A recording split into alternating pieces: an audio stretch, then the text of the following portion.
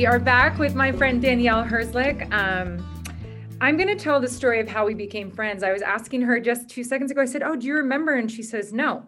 So I think that carries the weight of our friendship. But Danielle and I connected at a PAO conference. I just knew of her through the football women, and I knew she liked fitness. And so I had asked her once, I said, "Would you lead a women's workout at one of our football conferences?" And she said, "Sure, no problem."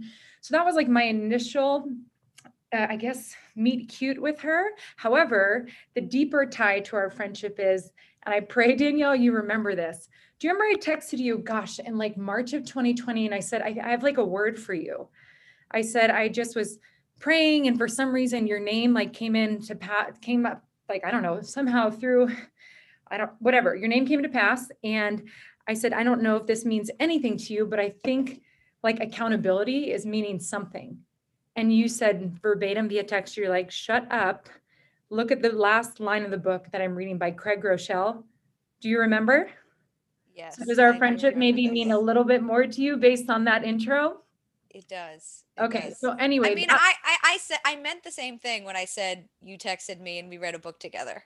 yeah, You kind of. just said So it more more eloquently. profoundly. No, but anyway, so I think what's cool is Danielle and I have quote unquote worked together, and she'll kind of give more detail to how we worked together in 2020. But I think what's really neat is the bridge of our friendship came from like a word from God. And I remember, like, for those of you who don't know Danielle, she's probably one of the hardest friends I have, in the sense she loves hard, but she has a harder exterior to break through. In love, I share that. So I remember like getting that download from God. I'm like, I do not want to text this girl. I'm like, I'm a little nervous. And I'm like, whatever. It's not like hopefully a lot of you that follow Jesus recognize there are moments to humiliate yourself for Jesus's sake. And I'm like, whatever, I'm just going to put myself out there. And it was really cool and kind of God to get the rebuttal from her saying, look at the last like sentence in this book she was reading, just said, "Go find your accountability partner." So God's word was spot on. And that little moment, in my opinion, very much solidified a bond in friendship for us. So that's how I know her. And yeah, why don't you share, Danielle, what have we been doing? What did we do in 2020? What came out of 2020 beyond the scope of that prophetic word that was dropped to you? So, yeah, that was better than what I said. Thanks for being a better friend than I am too. Not at But all. No. um okay, so that exactly like you're saying started a very deep, quick friendship, obviously God ordained, between us, reading books, throwing away all of our stuff, thanks to John Mark Comer, Praise all of that our first stuff, book. That's right. Bible studies, this, that, the other thing. And then, I mean, when do you think it was? Around mid-March, early April, where when we were chatting and talking, and we were just like, we're bored. We both love fitness. Like, how do we do something here in this like ministry lane? And so we together came up with this idea of Soulful Sweat. I will give you the props. You came up with the name. But yeah, and then we just were like, okay, let's start working out together with other PAO women across the country and see how this goes. And I swear, I think within what, like 2 weeks, we had like 200 women in this group just wanting to be in community, working out through Peloton workouts. Shout out to Peloton, please sponsor us. um, but yeah, I mean, it's been that group and the community that we've built. Well, okay, so then from that group and just working out, we also created a Bible study that led us through the season and beyond. Now we're working through John, or 1 John right now.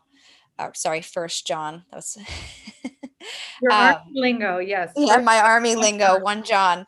Mhm. Um, but I mean, it's carried through a full year, and the community that has stemmed out of it um, has been, I mean, it's been absolutely incredible. I have met women who I haven't even met face to face, who I'm speaking with every day, praying with every day, praying through some of the hardest stuff of 2020 and beyond with, and just, I mean, this group has like blown PAO women's community out of the water. And that's not me like patting myself on the back. That's just like God's work through this group has just been absolutely incredible. And I'm just beyond grateful to even be able to be a part of it.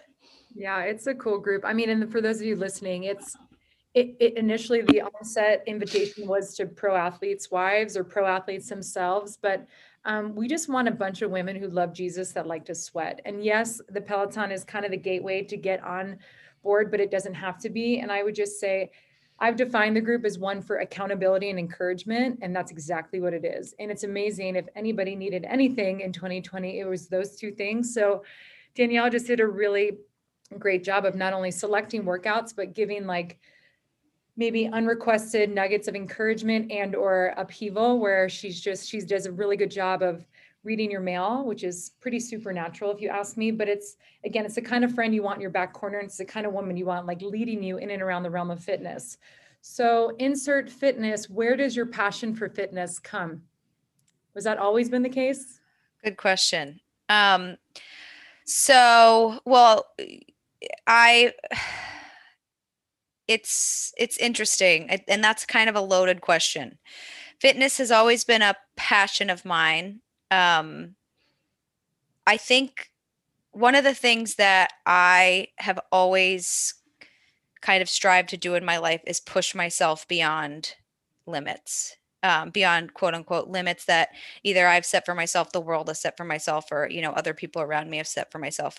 I think like my husband will be the first person to tell you that if you tell me I can't do something, I will do it times a million, and like, you know, nothing stopping me kind of thing, in a slightly unhealthy way. But so I was a gymnast my whole life, and that definitely kind of initiated this part of me that was like, I'm always gonna go the extra step. I'm always gonna take it a step further. And physically specifically. So and like being a gymnast, like most gymnasts will tell you, you know, you have to have that mindset to succeed. And that mindset also comes with a lot of baggage, and a lot of things that, you know, a lot of unhealthy aspects of taking things to, you know, the nth degree. So um to answer your question, it's always been a part of my life, but more recently in the last 10 years, I definitely have developed a healthier passion for it. And just like a healthier way of being in fitness and being physically active, that is, you know, a healthier way to be. Yeah, that's, I mean, you're not going to say it, so I'll ask you. She was and is in the Army. Well, I mean, I feel like once you're in the Army, you're always in the Army. How did you get to that commitment? I mean, that doesn't come, I believe that's intrinsic desire to go enroll in the Army. And how did that work? How did you get on that path? How long were you in it? And why did you stay in it for as long as you did? All good questions, 10 questions Mallory. into one. 10 questions into one. So yeah, how did I get, I mean, I have a weird life. I'll start by saying that it's been a weird series of events, but specifically for the military and for the Army, I mean, really, I needed, so when I came into college, so Mallory, let me just backtrack a little bit. You can So, rewind.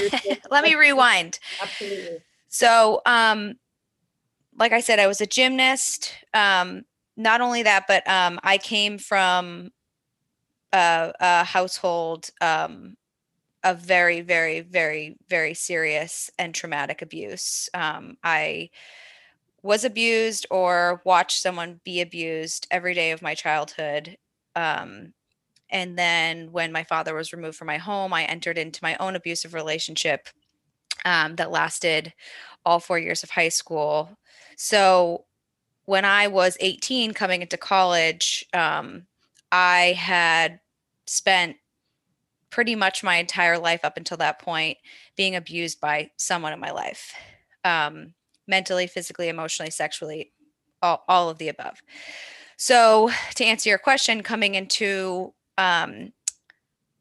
college, first of all, we had nothing. We didn't have the ability to pay for school. So, first priority was, okay, Danielle, how are you going to pay for school? Um, with all of that being said, I had a mom who was and is my absolute hero, and the reason that I'm alive today. She instilled service in us from the day I was born. We had nothing to give. And so, therefore, she said, okay, well, we're going to give our time and our energy, and we are going to serve anyone and everyone around us. And so that's how I grew up, and that's how I lived. She showed me how to be the hands, feet of Jesus before I even knew what that was, and before I even read a Bible. And so when I was walking through Boston College, trying to figure out how am I going to make this payment of $1 million to the school, um, walking around the school's activity fair, I saw a booth for ROTC, and really, like, coming from someone who had no direction. Like I said, it was my first time that I was, away from home after being abused for 18 years. I saw serving in some capacity, and they would pay for my school. And I was like, all right, this is the only thing that makes sense to me right now. Let's do it. So that's how I ended up there. And then, you know, tying back to your last question, it fueled my pushing the limits, my, physical fitness, wanting to always be better and do better and go farther and all of those things. So it just was like kind of this perfect fit for me. I was in the Army for 10 years. Officially, I retired as a captain, I don't know, a year and a half ago ish, maybe 2 years. Honestly, I'm not sure. And yeah, that's What was your role at the end? I mean, I think what you did is fascinating and terrifying, but what did you do exactly? so I served as the victim advocate for the state. So I was in the National Guard at that point, and so I was the victim advocate for the state of New Jersey, which meant that I handled all the sexual assault cases for the state of New Jersey. It's ridiculous. I mean, it's such an intense role, but I would assume with the backdrop that you had, it felt like a layer of redemption slightly. Absolutely, I think honestly, there's nothing more healing, for me, at least. I can only speak for myself, than trying to fix the problem that tried to kill you or break you, whatever word you want to use. It was kind of the way that I felt like I was able to take my life back and heal, through, helping someone else or trying to make sure that what happened to me doesn't happen to someone else. Yeah. Yeah, I mean, I can't even if I had anybody advocating for me, I would pray it would be you. And now I feel like I have that and a weird layer of friendship, and sometimes I don't want you as my advocate because you're just ridiculously intentional and devoted in all things. Okay, so fast forward, you're 32, 31. I'm 30. I'm turning 32 this year. Yes. Okay, so married to Mark, who is Yes. an incredible man, and you have one child. One and a half. You have two children. So what does it look like being a mom? Sorry, I should know this better. What does it look like being a mom of two little ones, married to a husband who works full time, and you're taking on new work yourself? How do you juggle it all? How does being a mom look? So two questions. How do you juggle all the roles you possess? And how does being a mom now look differently than what you experienced as a kid? So I think I'm gonna answer those questions in reverse order because What? I never Yeah. I never do anything that you say the right way. Um, so with my past, obviously, being extremely, extremely, extremely traumatic, I was always very, very, very nervous about what me being a mom was going to look like. And looking back on that, I actually think that that was a good thing because there's a lot of people who go through trauma like I did, or, worse or whatever, um, who don't think those things through, and then they jump into it, and then it's a train wreck. So I'm glad that God kind of gave me that discernment to try and kind of fix some of these things before, um, which definitely helped. But and also disclaimer, um, shout out also to Lexi in a few episodes back about talking about therapy and how important that is, because with all of this being said, this, my healing and everything and me being here where I am today would not have happened without extreme intensive therapy. So anyone who's listening and who's gone through something like I'm explaining, please go to therapy. It's first and foremost. It's the best decision you could ever make. But anyway, so that's, like I said, started going to very serious therapy and really thought, and then, I really, really met Jesus when I was about like 23 or 24, right on the back end of college, like really, really had, met him. And so I kind of thought I was done. I thought I was healed. Like I was like, okay, God, like you did a miracle in me. Like, I'm a story. I went from that to this, and I've made it. And then I got married, and that kind of exposed a lot of places that I hadn't healed. And being in a relationship with anyone, I mean, even um, my husband is one of, or maybe the best gift that God ever gave me. I mean, he he's incredible, and he takes everything that I've ever been through, and he sits with me and he understands, and he's made my story part of his story. And it's just been incredible to see, a man walk through this with me after everything that has happened. But that exposed a lot in me, and I was like, okay, I still have more work to do. So, went back in again, same thing. It was like, okay, God, now this is it. Like, here we go. And then we walked through starting a family. And with that, my husband had cancer. So we knew getting married that it was going to be difficult to have kids, which was fine. Um, we really, again, me being with my past, I knew I wanted a family, but I didn't have like this picture in my mind. I never was one of those girls who was like, I'm going to get married at this age. I'm going to have two kids, a boy and a girl. They're going to be 2 years apart. Like, it was never like that. It was just like this kind of like family in the future. No idea what it looks like, how I'm going to get there, but I want it at some point. So we walked through IVF, which was very, IVF is trying. It's a very, very trying situation.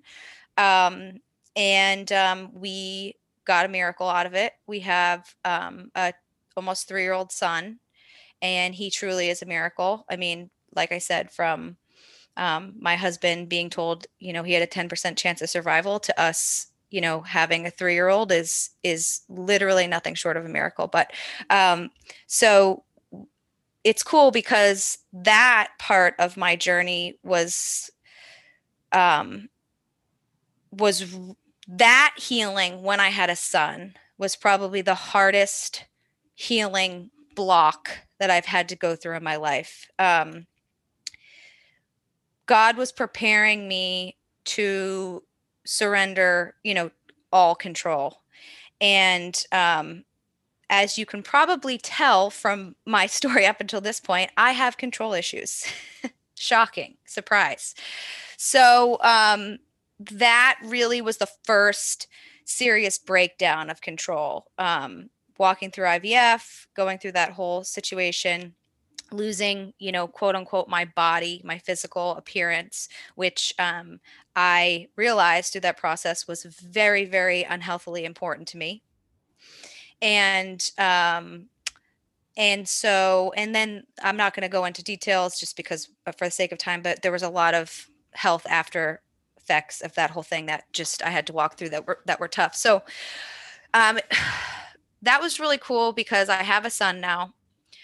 I feel as though God is healing me through redemption in the sense that I now get to raise a good man. I get to put a good boy into this world and send him out and know that he is going to marry a woman and treat her with the utmost respect. And he's going to have daughters and he's going to treat them with the utmost respect and he's going to show them what they deserve from day one. So that's really, really, really beautifully redemptive.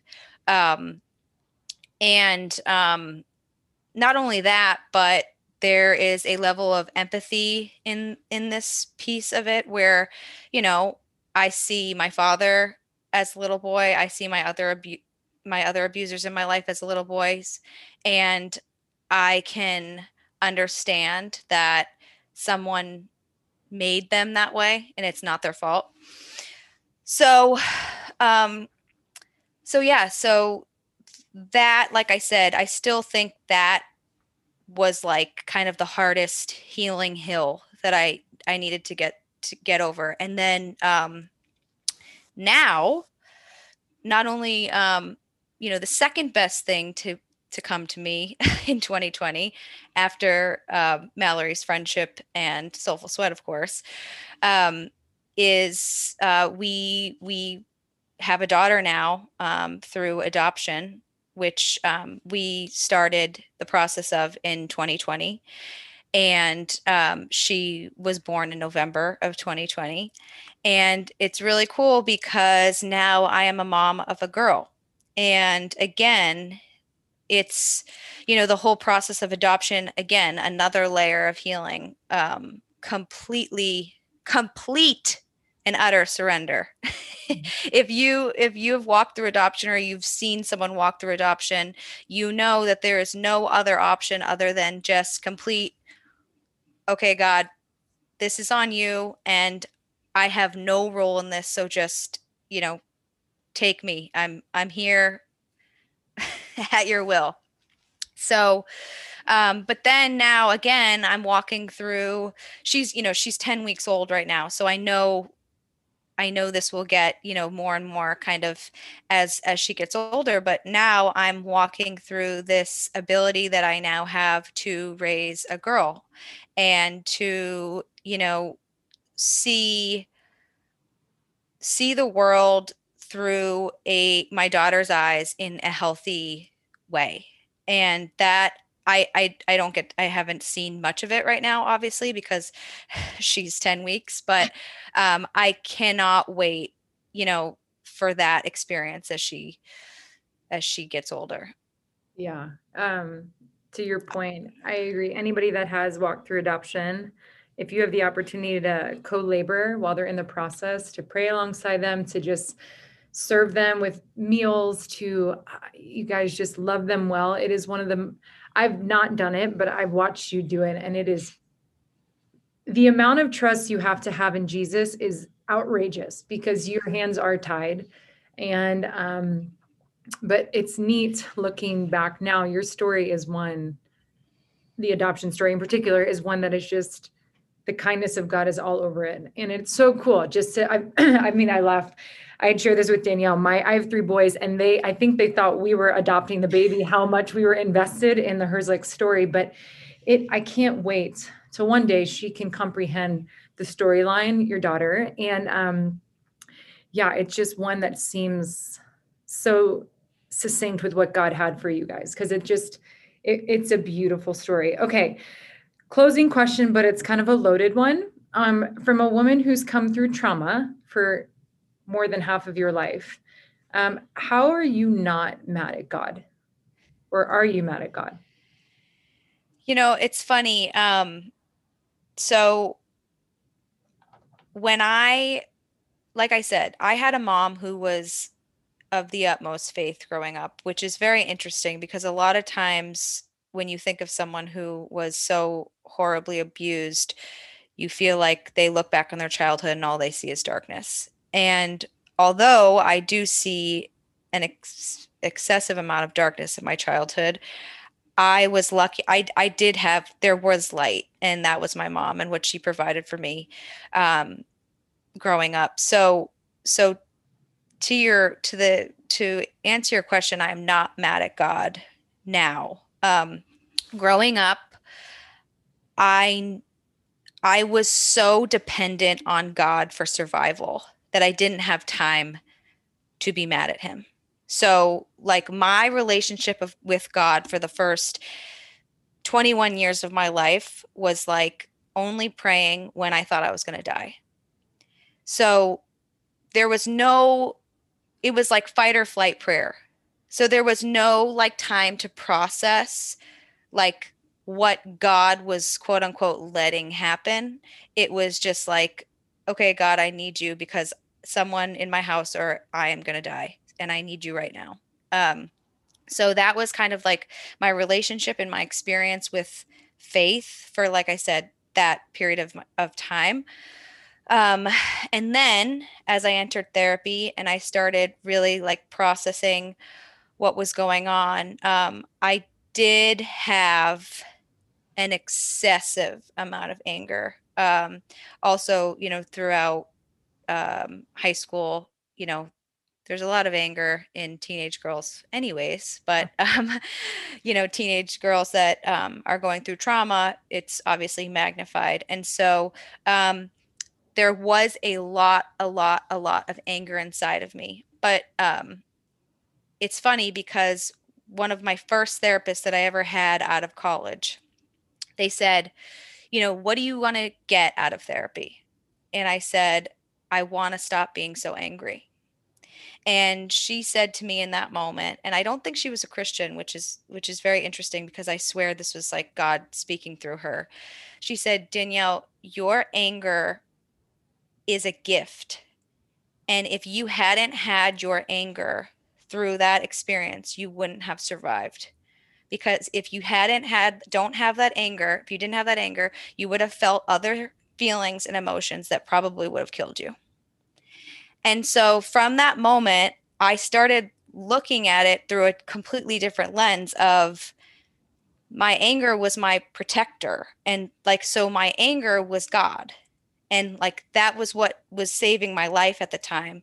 But then, I had to switch over and think, figure out, okay, I'm safe now and I don't need that anymore. I don't need that, gift or whatever you want to call it that you were giving me in the moment. So again, it's been a long process and it still comes out because again, when you are dependent on something to survive your whole life, it's obviously gonna it's gonna come out in a lot of ways. But I am actively working on using anger in the appropriate way as a secondary emotion because that's what it is, and really trying to feel what is behind that emotion and getting to the bottom of what it is. So to answer your question, I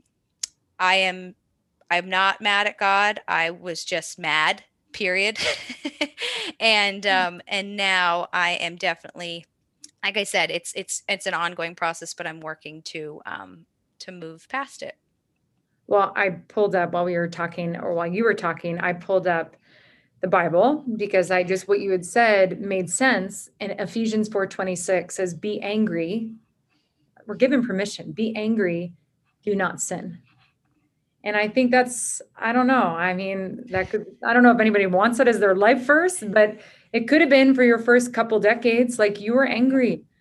And maybe there are moments of sin, but possessing anger, I've never heard that from anything, but that's such a fascinating perspective. Possessing the anger that you had saved you.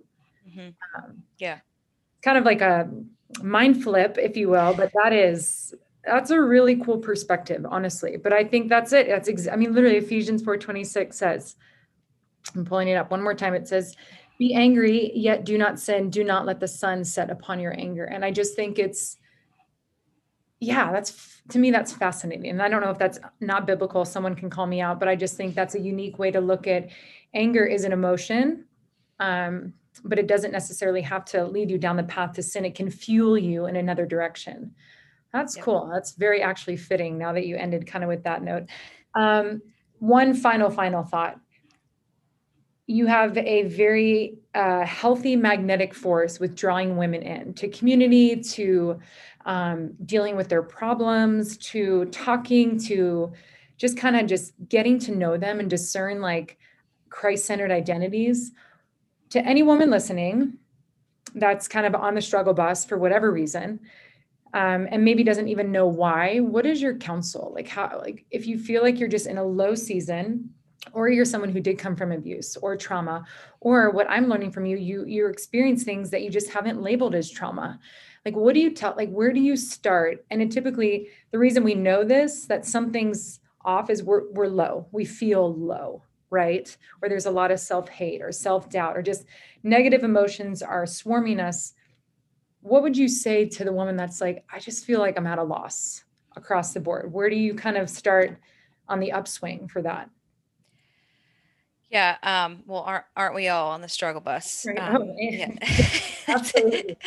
But and I don't think we really, like I said, as I just kind of outlined in my own story, which is not obviously done, and that was like what I just outlined to you guys is the tip of the iceberg. But um the healing is an ongoing journey. It's not something that's ever going to be done. And if it's done, you're dead. Um, that's to put it blatantly. Blunt, Um, very blunt, my yeah, friend. You are a blunt person, but it's true. That's yeah. my counsel. But so honestly, um, the thing that changed my life right off the bat when I came into college and guys, I was a disaster. That will be another podcast, Mallory. My salvation story, part two. Right. That I was an absolute disaster. And so the first and most pivotal thing that changed my life when I came into college, when I was removed from the abuse, was I met my best friends. And can I tell you that I I'm only tearing up right now because I stood up at one of their weddings. They just got married recently, and I said that to them, that like their friendship saved me at the time. And so um, find sisterhood. That would be my number one ultimate. Find sisterhood. If you're struggling or not struggling, find sisterhood. Sisterhood is the best gift you could ever give another woman. And I'm not talking about like find a friend who you like go to coffee with every month. I'm talking about friends who will like get on the ground with you and like pull you up even if they get pulled in, and like you will walk this life together. And just like I don't know, I just feel like there's this, I can't take credit for this, but there's this quote that I like, and it says something like, we put all of our hope in finding our spouse and like finding our life partner. And there's something to be said about the friends, like putting hope in the friends that you do life with, and the girlfriends that you surround yourself with, and the sisters who you choose to walk life with. Because it is, I mean, the girls in my life, my truest friendships are literally the best thing about me. And so that would be my advice. Yeah. Find some lifer friends. I think that's great counsel. I think isolation is where the enemy triumphs. And if you need a friend, contact Danielle. I'm not kidding. Or me. We would be your friend in a heartbeat. I think We would be your friend. our deepest desire is to see no woman walk alone in any Yes. circumstance. Yep. And recognize healing. In the healing process, it might be humbling and oftentimes humiliating, but there are women and therapists that can walk alongside you, and it's not a lost cause. So your trauma is not lost on this earth. There are incredible resources or people that will be your advocates to help you heal. So in all seriousness, like if you are struggling with anything, like you've got open friendships right here with the two of us, and we'd love to just help steer your ship in whatever direction. But Yeah, don't walk alone. I couldn't agree more. That's incredible counsel. Well, I'm so glad that we got to do this. I feel like we get to do this all the time, not on a podcast. So it's just nice to have recorded documents of us chatting. But it is crazy to think Danielle and I were talking the other day about something, and I don't know what, I think I said something like, I can't believe, like, I think I said, I'm sorry that that's your story. Like, cause I can't even comprehend. And I know, I don't even know the weight of it, but it was really sweet. Sweet / honest. She just said, but it made me. So I just think that's a very healthy rebuttal to something that's like, so I just think it's very cool and undeniably obvious that God is all over your life. And I think the healing journey that you're slowly walking through will just, I can't wait to watch your kids be like adult humans and just have the perspective of their mom being a survivor and an advocate and a Jesus lover and a servant, because your story of trauma is going to embed like future little Jesus advocates for just like survivorship and just, I don't know, like healing. I think, again, the legacy that lives beyond you and Mark is going to be one that you will just be so proud of. So thank you for sharing glimpses of you. And I thank you for your transparency. I know that's not easy at all, but it's worth it. And I know that, sharing your story will benefit someone else on the back end. So you're a gift. I love doing life with you. Sometimes I don't love doing life with you because of the accountability, but it's a fun journey we're on, and I just can't wait to see where God continues to take us. So thank you. Ditto, my friend.